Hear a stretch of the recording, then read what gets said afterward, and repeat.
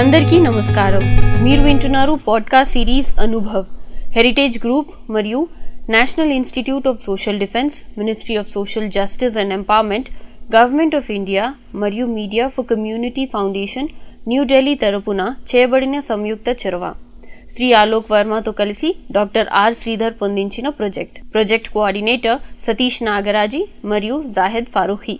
వైద్యులు, ఆసుపత్రులు, వృద్ధాశ్రమాలు మరియు కార్యాచరణ కేంద్రాలు న్యాయపరమైన మార్గదర్శకత్వం, భావోద్వేగ మద్దతు మరియు వృద్ధులను దుర్వినియోగం మరియు వృద్ధులను రక్షించడం వంటి వాటి సంబంధించిన సమాచారం కోసం మీరు సీనియర్ సిటిజన్స్ కోసం జాతీయ toll free helpline number 14567 toll free number మీకోసం మరోసారి 14567ను సంప్రదించండి.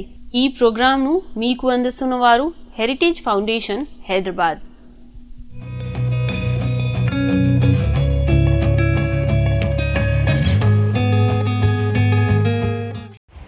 తమసోమ జ్యోతిర్గమయ అనే నా ఈ కార్యక్రమానికి మీ అందరికీ నా హృదయపూర్వక సుస్వాగతం.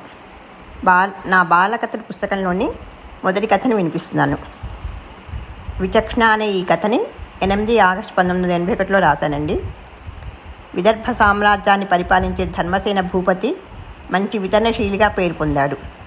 ఆయన పాలనలో ప్రజలు సుఖశాంతులతో హాయిగా ఉండేవారు. ధర్మసేనుడు ప్రతిరోజు మారువేషంలో నగర సంచారం చేసి ప్రజల బాగోగులను పరిశీలించేవాడు. ఒకరోజు మారువేషం ధరించి ఊరి పొలిమేర చేరి ఒక వృక్షం క్రింద విశ్రాంతి తీసుకొంటున్న ధర్మసేనుణ్ణి ఒక దృశ్యం ఆకట్టుకున్నది. అదేమనగా ఒక పెద్ద నుయ్యులోని వ్యక్తిని పైకి తీయుటకు ఇద్దరు శ్రమపడడం. ధర్మసేను లేచి వారి వద్దకు చేరుకుంటుండగానే నుయ్యులోని వ్యక్తి పైకి రావడం జరిగింది. ఇచ్చట నుయ్యి ఉన్న సంగతి ఎరుగక దారిపడితిని. వ్యవసాయం చేయడం గురించి తవ్వడం చేశారేమో. చాలా పెద్దగా ఉండడం వల్ల నాకై నేను పైకి రాలేకపోయాను. నీళ్లు ఉండడం వల్ల దెబ్బలేమీ తగలలేదు, కానీ రాత్రి కావడం వల్ల చాలా భయం వేసింది. అలికిడి వినగానే నేను అరవడంతో మీరు వచ్చి రక్షించారు. మీకు నేను జీవితాంతం కృతజ్ఞుడిగా ఉంటాను అంటూ అతను ఇరువురికి కృతజ్ఞతను తెలియజేశాడు. ధర్మసేనుడు ఆ ముగ్గురిని పలకరించి వారి వివరాలు తెలుసుకుని మరునాడు నుయ్యిలోని వ్యక్తికి సహాయం చేసిన ఇరువురిని సభకి ఆహ్వానించాడు. ఒక వ్యక్తికి 1116 బంగారు నాణాలను ఇచ్చి సాగనంపి రెండవ వ్యక్తికి 1116 బంగారు నాణాలను ఇవ్వడమే కాకుండా మరెన్నో విధాలుగా సత్కరించి సాదరంగా సాగనంపాడు ధర్మసేనుడు. ఇరువురును ఒకే రీతిగా శ్రమించినను సత్కారం విషయంలో మాత్రం భేదమెందుకు అర్థం కాని సభాసదులు మహారాజు వైపు ప్రశ్నార్థకంగా చూశారు. వారి మనోభావాన్ని తెలుసుకున్న మహారాజు వారి సందేహాన్ని జవాబుని చెబుతూ, నుయ్యిలో పడిన వ్యక్తికి మొదటి వ్యక్తి స్నేహితుడు, కానీ రెండవ వ్యక్తి మాత్రం స్నేహితుడు కాదు కదా.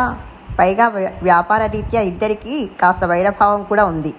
అయితే ప్రాణాపాయ పరిస్థితిలో ఉండడంతో తన శత్రుత్వాన్ని మరచి ప్రాణదానం చేశాడు. స్నేహితునికి సహాయం చేయడం అనేది అభినందించాల్సిన విషయమే అయినా శత్రువుకి కూడా సహాయం చేయడం అనేది చాలా చాలా గొప్ప విషయం కాబట్టి అతనిని అలా సత్కరించడం చేశాను అని వివరించాడు. సభికులందరూ ధర్మసేన భూపతి విచక్షణ రీతికి జోహాలు అర్పించారు. ఈ కథ మొలక బాల మాసపత్రికలో ప్రచురితమైందండి.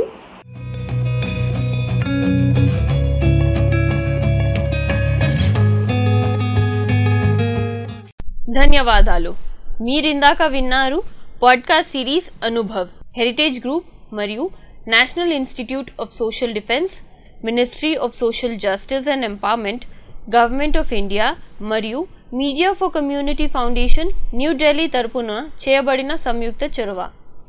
శ్రీ ఆలోక్ వర్మతో కలిసి డాక్టర్ ఆర్ శ్రీధర్ పొందించిన ప్రాజెక్ట్ కోఆర్డినేటర్ సతీష్ నాగరాజీ మరియు జాహిద్ ఫారూఖీ. వైద్యులు, ఆసుపత్రులు, వృద్ధాశ్రమాలు మరియు కార్యాచరణ కేంద్రాలు న్యాయపరమైన మార్గదర్శకత్వం, భావోద్వేగ మద్దతు మరియు వృద్ధులను దుర్వినియోగం మరియు వృద్ధులను రక్షించడం వంటి వాటి సంబంధించిన సమాచారం కోసం మీరు సీనియర్ సిటిజన్స్ కోసం జాతీయ toll free helpline number 14567 helpline number మీకోసం మరోసారి 14567ను సంప్రదించండి. ఈ ప్రోగ్రాంను మీకు అందించిన వారు హెరిటేజ్ గ్రూప్, హైదరాబాద్. మరిన్ని ప్రోగ్రామ్స్ కోసం వింటూనే ఉండండి అనుభవ్.